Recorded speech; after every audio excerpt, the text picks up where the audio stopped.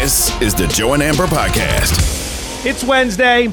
Andrew Luck is trending on Twitter, so that shows you how well everything's going in Indianapolis these days. Welcome to the show, Joe and Amber. We're presented by Progressive Insurance. Amber Wilson out today. Good friend of mine, Courtney Cronin, joining the show. I have worked with you in mornings, afternoons, evenings, nights, weekends, and New Year's Eve. I was going through it. I have worked every single possible shift with you. How the hell are you? I am great. God, that New Year's Eve, I believe 2021, that was the CFP. Wasn't that Yes. Ohio State and the quarterback that I now cover, Justin Fields? In Yes. the mix? I mean, yeah, rather 2020. Wild times. You just brought me back years. Great minutes. memory. We had a guest on that night who may or may not have had quite a few drinks and then came on to I join remember us that. and break the game A down. very proud Ohio State alum who came a down to break that game down with us. It was a fantastic interview. Before we get into the mystery team, which was kind of surprising to find out about, that was involved in the Jonathan Taylor sweepstakes, how is it you can do this show? You cover the Bears for a living. It's training camp. We just went through cut down day. The week, the season starts next week. How do you have the time? Do you ever sleep? I mean, yes and no. I think that everybody who's in this sort of line of work deals with the same sort of insomnia and being sleep deprived constantly. But it's a weird week because you're in that strange in-between time. Training camp's been over now for 2 weeks, but it's roster cut down, and then the initial 53 doesn't look like what the 53 is right now. So there are a lot of moving parts. I'm a moving part within that, too. I mean, you just got to drive really fast and within the speed limit, of course. But Yeah, of course. make sure that you get connected and make sure you're up to speed on everything, because it's not just my team that, I'm worried about. There's a lot of things going on in the NFL, and sounds like at least the Bears are in a better situation than what's going on in Indianapolis right now. I love it. When you first got on the Bears beat, it was like, oh, this is going to be tough. I know that you're a Chicago girl, like they're near and dear to your heart being in that location. But at the time, it was like, oh, man, this is going to be rough. Now, you're going to cover one of the more fun teams in the NFL. Now, I want to stay in that region because the first story we're going to talk about tonight is what's going on with Jonathan Taylor of the Indianapolis Colts. The trade deadline, self-imposed by the Colts, came and went yesterday. All-pro running back didn't get traded. Miami was obviously and reportedly interested in trying to get a deal done, but apparently the sides were never close. We find out today that the mystery team that was in the mix, the Green Bay Packers, proud franchise that calls running backs Aaron Jones and A.J. Dillon their own. Two running backs that combined to rush for 1,891 yards and 9 touchdowns last year. They combined to catch 87 passes for 601 yards and another 5 touchdowns. They were apparently at least inquiring as to the services of Jonathan Taylor. So you cover the NFC North. You've been slotting these teams, trying to figure out how it's going to shake down this year. Does that surprise you that the Packers are interested? It doesn't. It doesn't. The reason it doesn't, I'll start there, is because you go back to earlier this offseason when Aaron Jones, their star running back, takes a pay cut to go from $16 million to $11 million on his salary in 2023.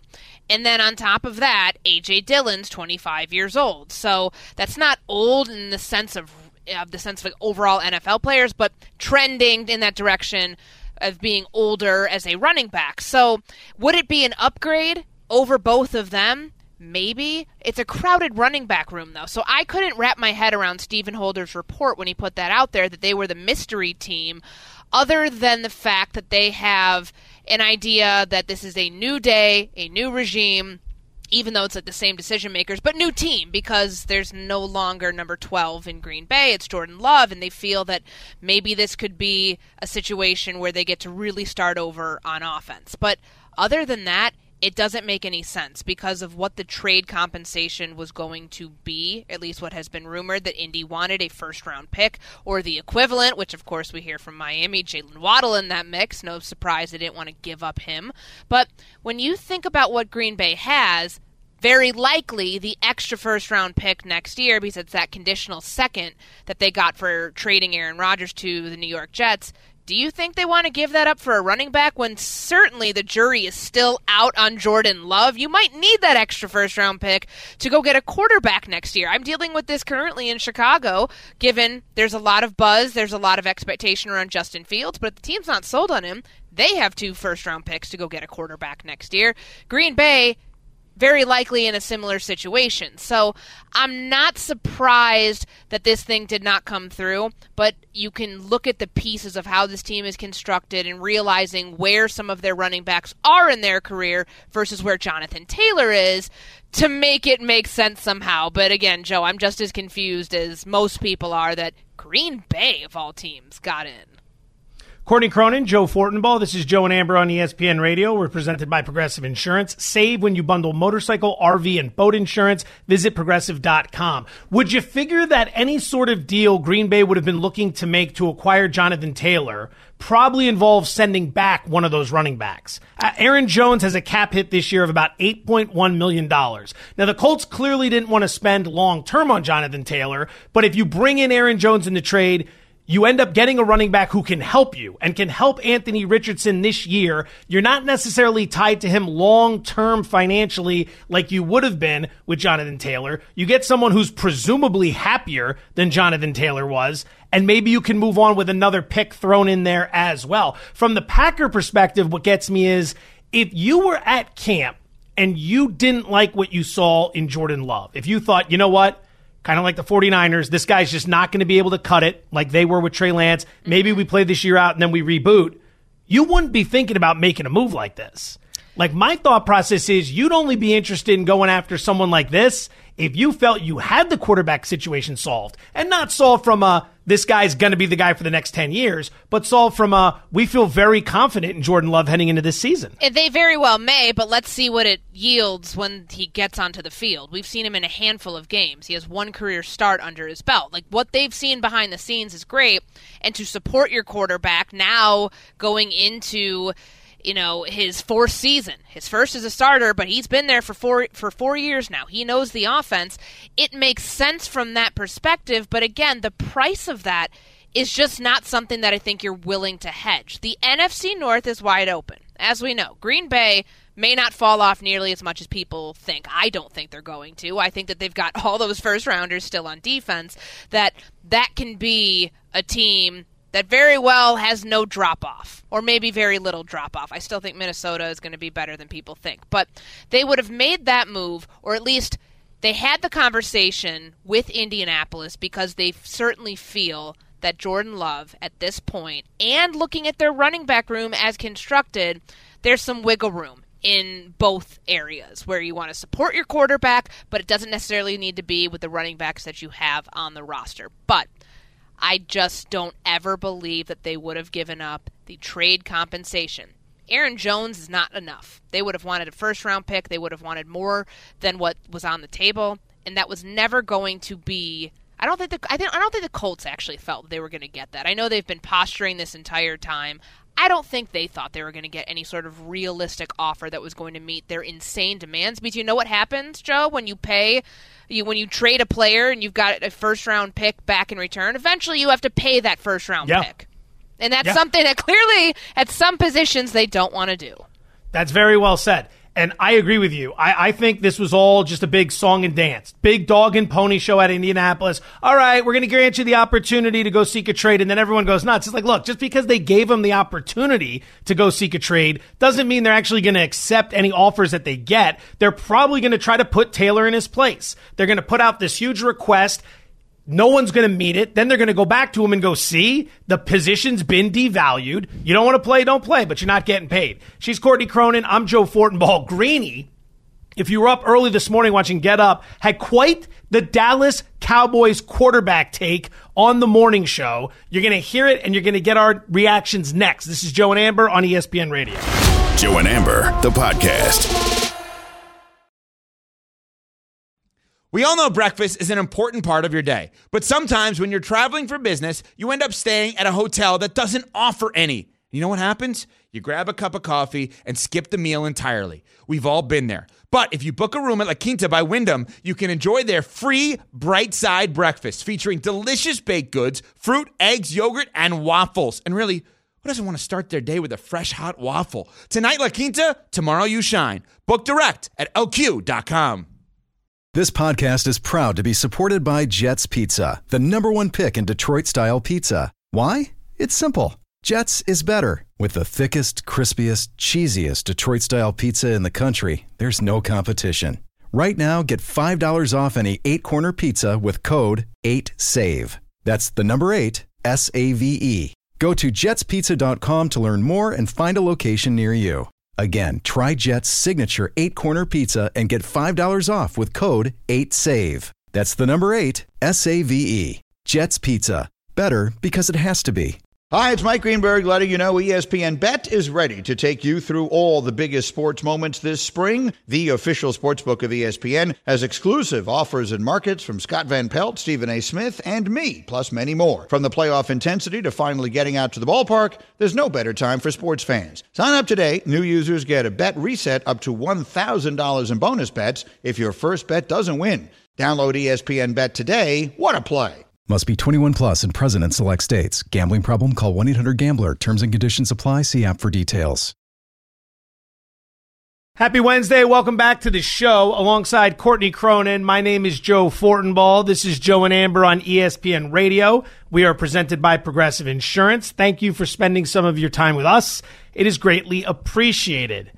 Courtney, Greeny's in midseason form. Old Greeny, midseason form. He's ready to go. We are 8 days away from the start of the 2023 NFL campaign. Chiefs hosting the Lions in game number 1 tomorrow night. Utah and Florida scheduled to go to battle in college football. Everything is coming up roses. Greeny this morning on Get Up. He had takes. He had takes about the Cowboys. He had takes about the Cowboys quarterback position. Take a listen.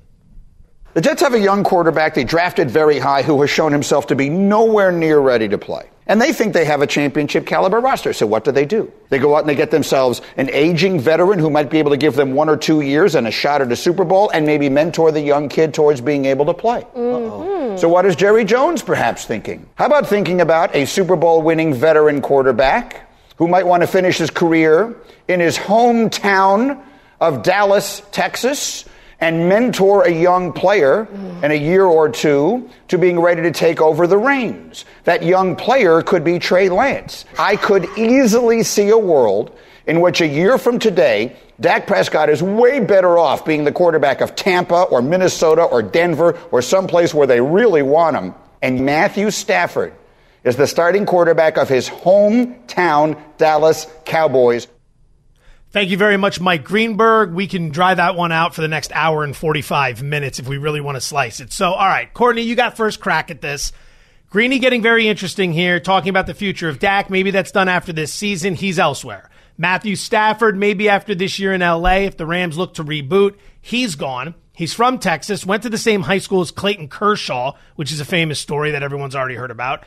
He comes in, mentors Trey Lance for what would be year 2 of Trey Lance in Dallas, and maybe that's how the Cowboys move forward. Do you see any problems with the way in which this has been laid out?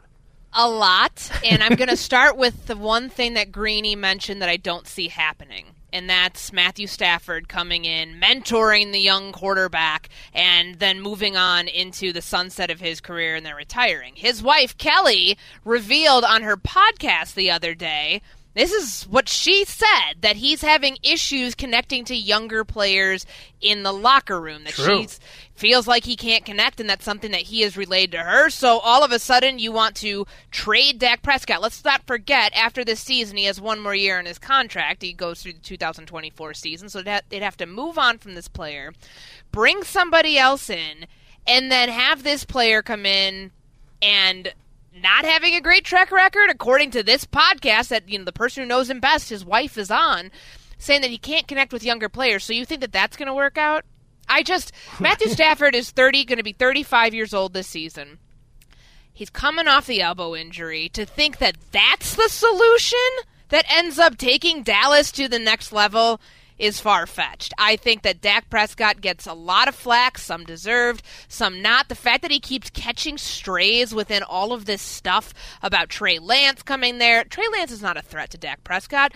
Trey Lance was a garage sale quarterback buy for Jerry Jones, somebody who wanted a quarterback during the draft. It didn't pan out with the way the draft order fell, so he went and he gave up a 4th-round pick for next year for a quarterback that may or may not pan out. I don't see this as having any sort of effect on the starting quarterback situation in Dallas, and I most certainly do not see Matthew Stafford being the overall solution to getting Dallas a Super Bowl. Clip that off and send it to Greeny. Let him know exactly what Courtney Cronin thinks of the take. There's a few issues here in terms of, I find it fascinating what he's kicking around. There's a few issues here in terms of finances that I can't wrap my head around. Stafford, after winning the Super Bowl, got that new 4-year, $160 million contract. Like this year, his cap hit is $20 million. Next year, it's $49.5. The year after, it's $50.5 million. Dead cap charge this year, $106 million. So I don't know necessarily how the Rams are going to find a way to move on from him. I'm not sure how the Cowboys would move on from Dak, although that's a little bit more palatable. He also has a 4-year, $160 million contract. To me, the Stafford front feels like this. He's going to come back this year to play for the Rams. The Rams are not going to have a good season. The Rams are going to start slow and eventually might go into the tank for a quarterback like Caleb Williams out of USC or Drake May out of UNC. This is important to note because if they're going to reboot the franchise, they're going to want a young quarterback on a cost-controlled rookie deal to build around.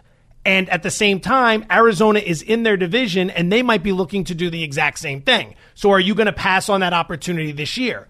If you end up doing that, I also think Stafford could reach a point where he realizes, you know what? Enough's enough. I've had a great life in this NFL. I was able to answer all the critics, leaving Detroit, going to LA, winning the Super Bowl. What more is there?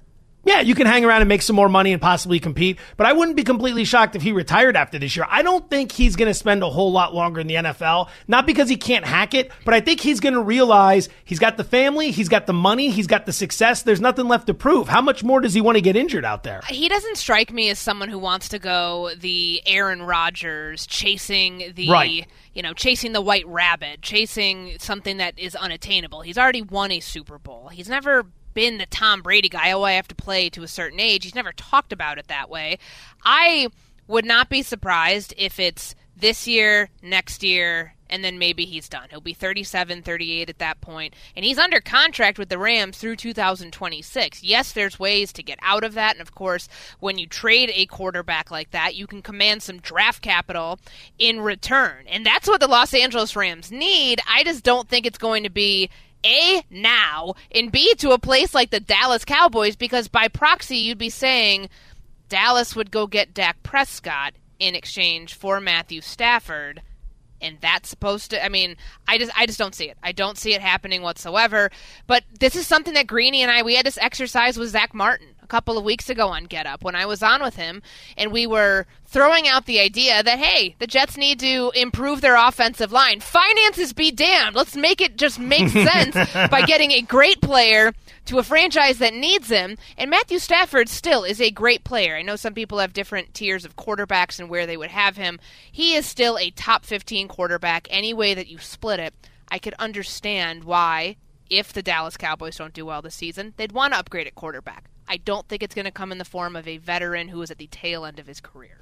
Who is more likely to be with their team, their current team, in 2024? Not this year, but next year. Stafford with the Rams or Prescott with the Cowboys? Stafford with the Rams. You think he's more likely to be there? How likely do you think it is that Prescott's back with the Cowboys? It's going to depend if they are another 12-win season this year and then they lose in the divisional round in such devastating fashion. I don't think he'll be there. But I don't think he's going to the Rams. Give me another. As an Eagles fan, I can tell you it's going to be a 12-win season, and it's going to be a gut-wrenching playoff loss for the Cowboys, as it is every year. That's just one Eagles fan's opinion as to how things will play out in Big D. What is going to happen with the college football playoff when we go to 12 teams next year? We're going to talk about that next. She's Courtney Cronin. I'm Joe Fortenbaugh. This is Joe and Amber on ESPN Radio. Joe and Amber, the podcast. All right, let's go to work. Joe and Amber, ESPN Radio alongside Courtney Cronin. I'm Joe Fortenbaugh. We're going to the phones. ESPN senior writer Heather Dinich, kind enough to join us. She's been all over college football, realignment, and everything in between all summer long. Heather, we appreciate the time. Thank you for joining us. You're in Irving, Texas, where we had the big meeting today regarding college football's playoffs, which are going to change next year as we expand to a 12-team field, and what's going to happen in regards to realignment. Set the stage for us. What did you learn from today's meetings? Well, I learned that everybody in that room and ACC Commissioner Jim Phillips, who joined by Zoom because of travel issues in Charlotte, thinks that it's too premature right now to make any definitive moves in regards to what the format might look like in 2024, because everybody's still waiting to find out what the 4 remaining teams in the Pac-12 are going to do. It's interesting because there was a lot of intrigue going into this meeting that it could be super awkward given that the Pac-12 was just gutted by realignment, and this is the first time that Pac-12 Commissioner George Kliavkoff was in the same room with his peers, including Big Ten Commissioner Tony Petitti and Big 12 Commissioner Brett Yormark, who now, combined between the two of them, have 8 Pac-12 teams joining their leagues next year. But I was told it was cordial, and of course there was some teasing in the room. Bill Hancock wouldn't get into any specifics there, but the bottom line is this: they're going to meet again in Chicago. And I think everybody in that room expects to know a lot more by the time they're in person again about the state of college athletics in terms of realignment and what the ACC might do. I can only imagine what kind of jokes were made at the expense of the Pac-12 commissioner watching his entire conference get gutted after his awful Apple TV deal went onto the table. But I guess we'll never know what was said behind closed doors unless somebody wants to come out and say that. But so outside of within what happened in the meeting, the model that was discussed, do we have any more indication about what they're pursuing? Will it be that 5-7 model that's been talked about within the 12-team playoff, or do we just not know yet which direction they're going? Well, the truth is we don't know which direction, but I get the sense from talking to people in the room that there is still a desire to reward conference champions. And the current model, the way it stands now for next year, would be the 6 highest ranked conference champions plus the next 6 highest ranked teams. Where it gets called into question is if the Pac-12 doesn't exist. Because if you maintain that model, 6 plus 6, you're essentially giving 2 extra spots to the group of 5 conference champions, which of course they would love. So it's very possible that the 5 group of 5 commissioners in that room say, whoa, we agreed on 6 and 6. Let's just keep it that way. But it's also possible that there's pushback from within the room. Well, let's get a compromise and go to 5 plus 7, because then you still have the ACC, the Big 12, the SEC, and the Big 10 conference champions, plus another spot for a group of 5 conference champion, and then you have 7 at-larges. And Mid-American Conference Commissioner John Steinbrecher said that he got a good sense in the room that there was still a commitment to honoring conference champions. So I would expect that ultimately that's where they land one way or another. My gut just says it would be so easy to do 5 plus 7 if indeed the Pac-12 dissolves as many expect it would. Heather Dinich, ESPN senior writer, joining us here, Joe and Amber, ESPN Radio. She's Courtney Cronin. I'm Joe Fortenbaugh. So, okay, 6 and 6, maybe we go 5 and 7. That makes some sense. 4 or 5 years down the road, maybe it's only 3 years down the road if we get started on this. How long do you think before the SEC and the Big Ten start lobbying for 2 automatic bids rather than just the one they're going to be getting for the conference winner? Well, I think part of that is seeing how the next 2 years plays out in a 12-team format. I mean, guys, look, this could very well look very much like a Big Ten, SEC, Notre Dame, and an insert your group of 5 team here playoff anyway. So I guess the question is, how much after going through this process for 2 years do they need to do that? The interesting thing is that the next contract, they call it year 13 because we've got 11 and 12 left. So they always refer to it as year 13. The next contract is a blank slate. So these guys could essentially do whatever they want to do with the format in terms of what it looks like and how the seeds are arranged or the buys or the home games or whatever it might look like. But that being said, they've got to start to figure this out because you don't just roll out of bed with a new contract. So they know they have a lot of work to do in terms of implementing it immediately for next year, the 12-team format. And then on top of that, getting a new deal set and a format set up for the next contract. All right, so week 1 around the corner, the CFP talk will be something that percolates week after week going throughout this season. But as we get closer to kickoff with Thursday night setting the table, Utah and Florida, let's take a look at the quarterbacks that have moved around in college football. Ohio State's got a new quarterback, Penn State, Bama, Georgia. I can't remember a landscape, Heather, that has looked like this in a very, very long time. What do you think this means for maybe creating more parity within college football this year, where Georgia, as we know, is the favorite to three-peat, but the quarterback uncertainty, or rather the unknown, seem to at least position some teams to maybe make some noise that might not be in that national championship conversation just yet?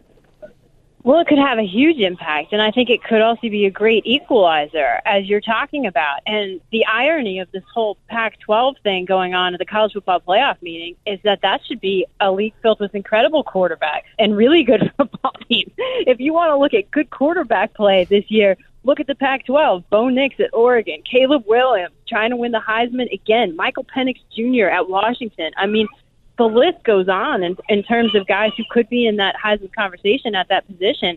But that's one of the things I'm most excited to see this weekend is the debuts of guys like Kyle McCord at Ohio State. Even though it's on the road at Indiana, what can they do? And I think we got a big answer from Notre Dame and quarterback Sam Hartman. And you know what? I talked to Notre Dame athletic director Jack Swerwick about that. Like, granted, it was against Navy, and they rolled against those guys in Dublin. But the bigger picture there was Notre Dame has a new offensive coordinator in Jared Parker, and they promoted him from within, the tight ends coach. And they loved what they saw, not only because of the play calling and the execution and Sam Hartman, but because they didn't have any pre-snap penalties. There was no dysfunction on the sideline because of the play calling or a new coordinator, and that was real big for Notre Dame. So it'll be interesting to see if they can keep that up against better competition down the stretch.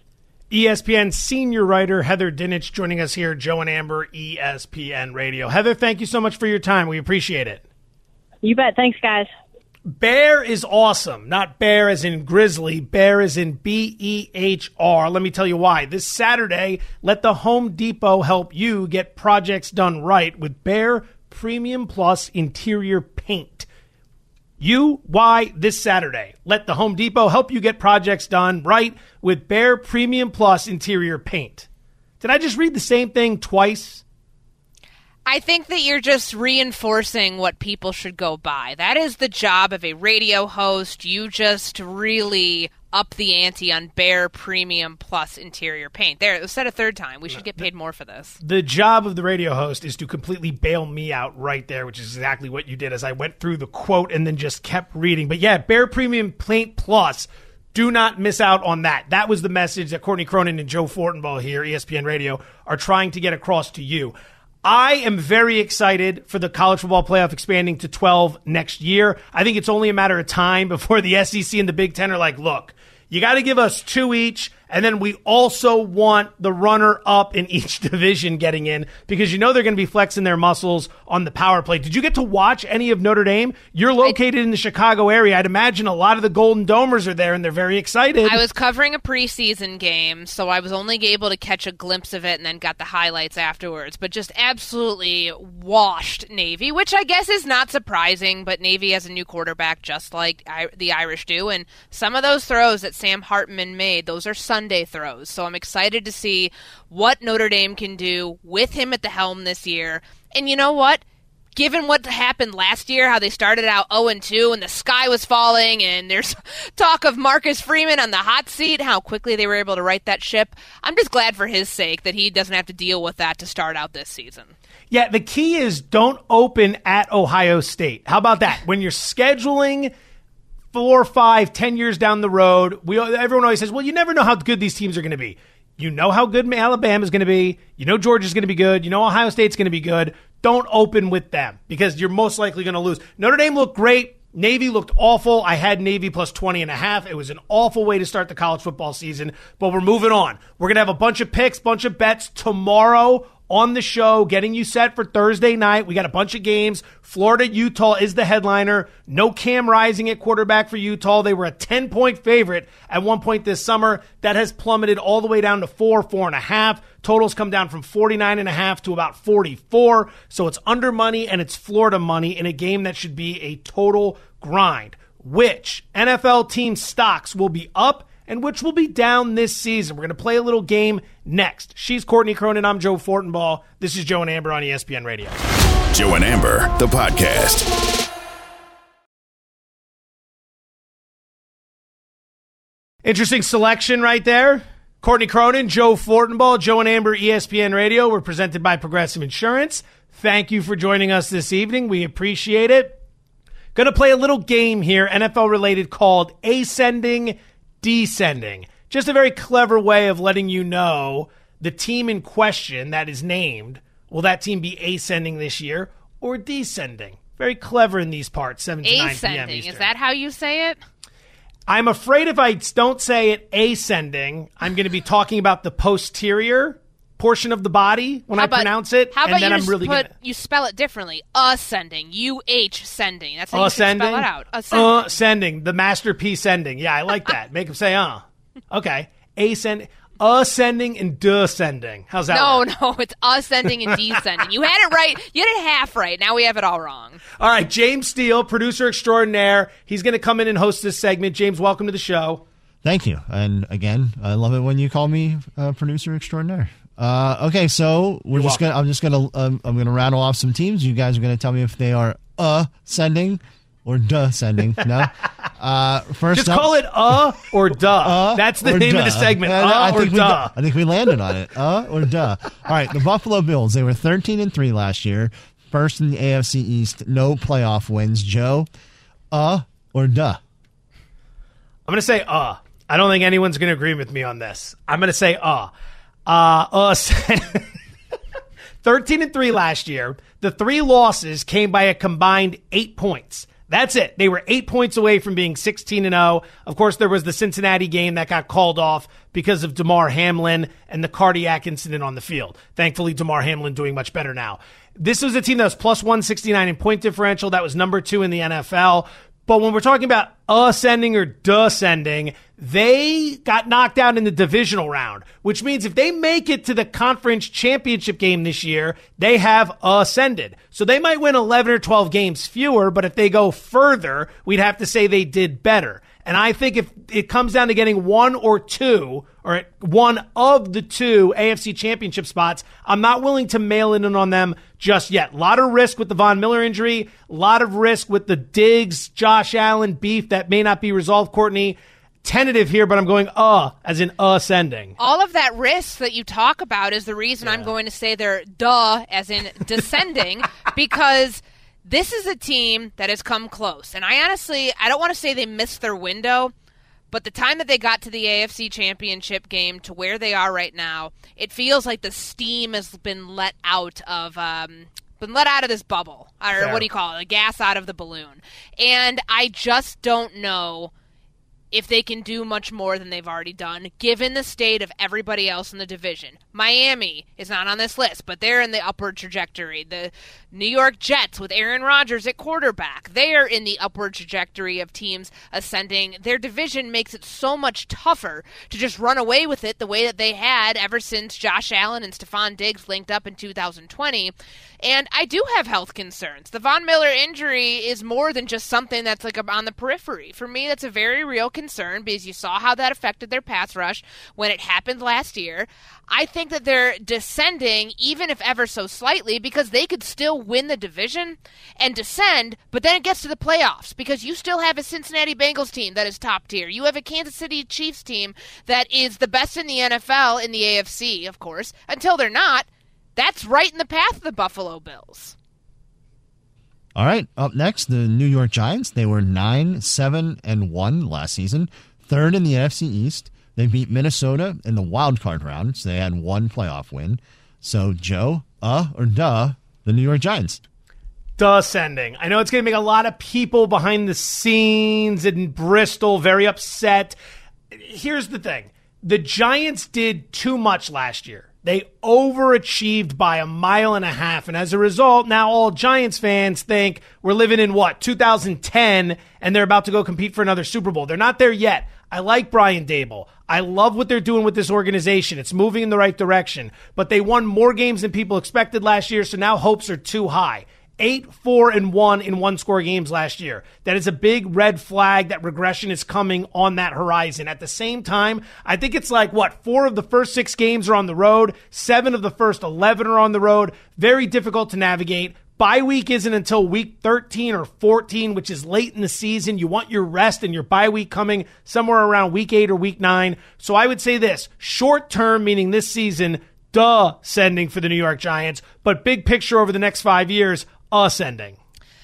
I want to say ascending because I like what they did this offseason. They got Saquon Barkley into camp somehow, some way. It's amazing how if you give somebody $2 million of their salary up front, things can happen. I love the Darren Waller trade, but I'm just not convinced that this team wasn't more than just a flash in the pan last year. I think that the back end of the season where Daniel Jones was much less effective certainly plays into some of my trepidation about the Giants this year.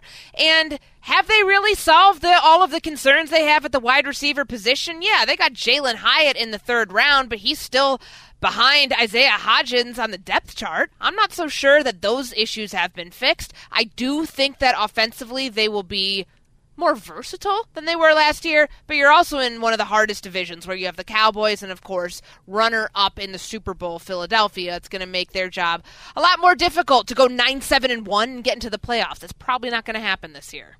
All right, up next, the Atlanta Falcons. They were 7-10 last year, last in the NFC South, missed the playoffs. Joe, ascending or descending?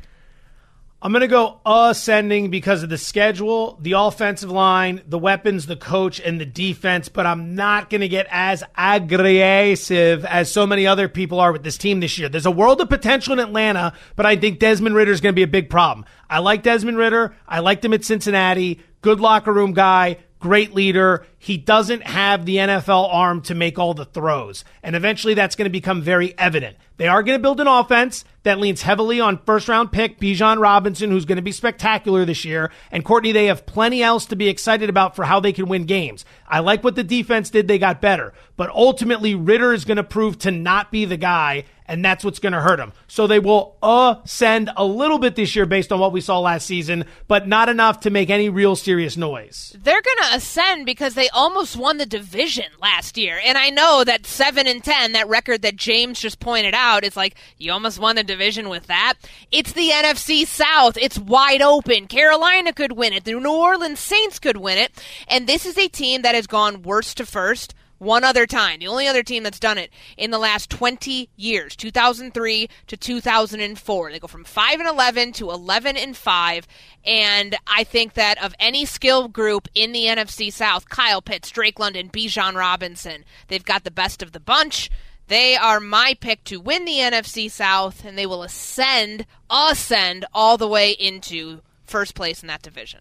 I think we stumbled into a new segment around these parts, or duh, and you can apply it to anything, not just teams. It could be players. You could do it every Monday coming off what we saw happen that weekend with overreactions. Yeah, I think I might keep that. So no, there will be no stealing of that. That's intellectual property. Do we share it? We're the Colts looking for one of the Dolphins' superstar receivers in return for Jonathan Taylor. We'll talk about that next. Joe and Amber, ESPN Radio. Joe and Amber, the podcast.